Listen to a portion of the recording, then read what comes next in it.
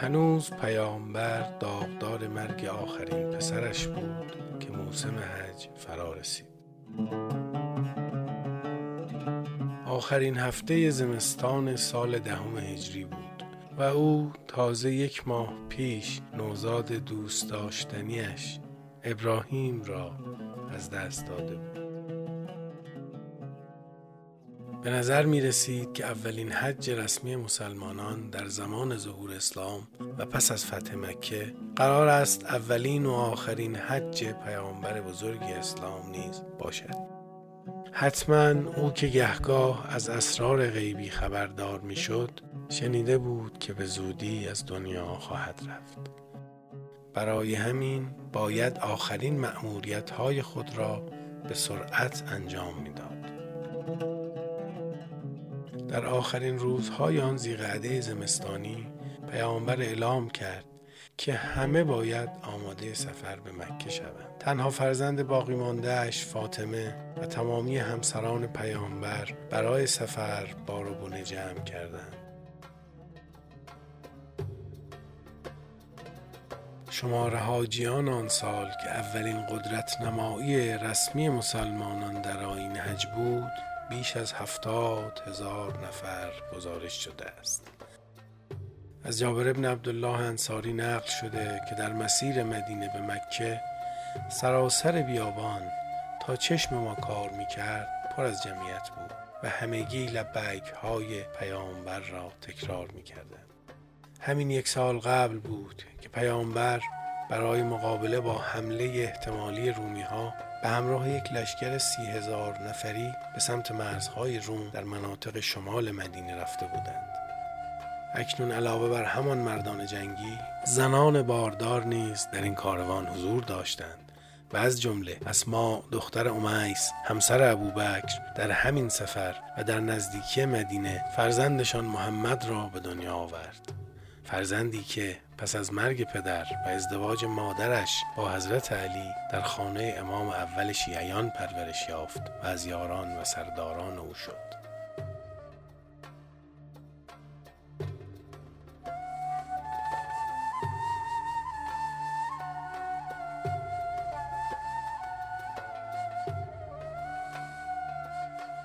مورخان و محدثان گزارش‌های زیادی درباره این حج آوردند و آنچه که از رسول خدا در این سفر دیده شده قرن حجت حج مسلمانان شد.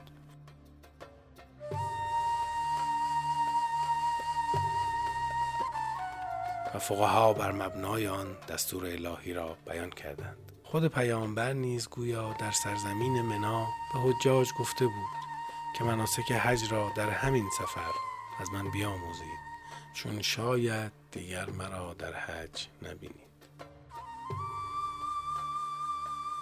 در یک سخنرانی که مشهور است پس از پایان اعمال حج در مکه بیان شده، در توصیه‌های مهمی به مسلمانان فرمودند: ای مردم، از این پس تا زنده اید باید به جان و مال همدیگر احترام بگذارید، همانطور که به این روز و این ماه احترام می‌گذارید.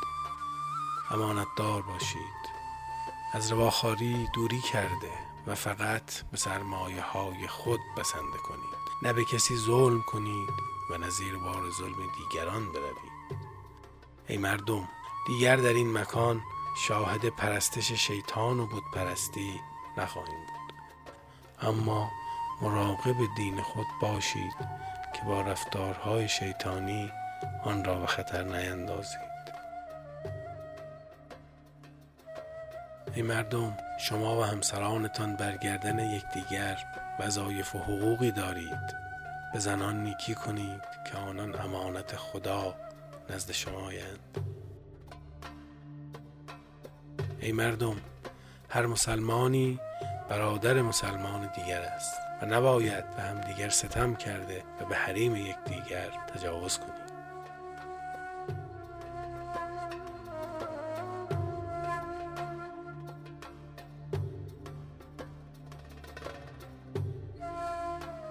گزارش دادند که بعد از آن در کنار خانه کعبه با چشم گریان به برخی یاران خود از جمله جابر بن عبدالله انصاری و سلمان فارسی گفت: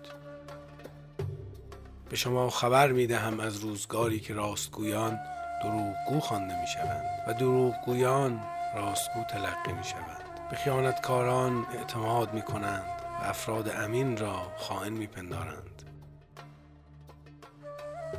مساجد را همانند عبادتگاه‌های یهودیان و مسیحیان زیبا و پرزرق و برق می‌کنند، ولی درون آنها خبری از ایمان نیست.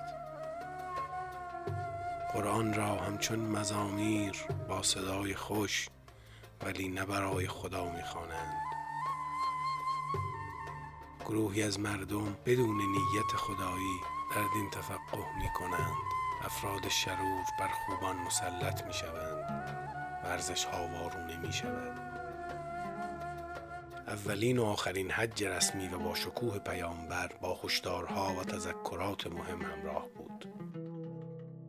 او همان گونه که بلافاصله پس از بازگشت به مدینه از وفات قریب الوقوع خود خبر داد، در جای جای سفر حج نیز نگرانی‌های واپسین خود را تکرار می‌کرد.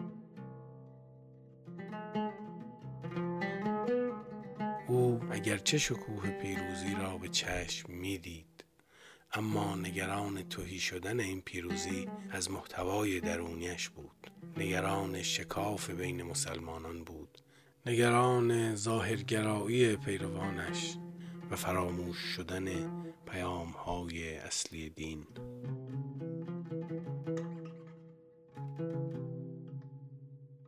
برای یارانش که پس از سالها غربت و مظلومیت عظمت اسلام را به چشم می‌دیدند، شنیدن این هشدارها و نگرانی‌ها در کنار خانه کعبه تعجب برانگیز و باور نکردنی بود. هر هشداری که میداد، سلمان با نگرانی و تعجب میپرسید آیا اینها واقعا اتفاق خواهد افتاد؟ و پیامبر نیز به خدا قسم میخورد و تایید میکرد.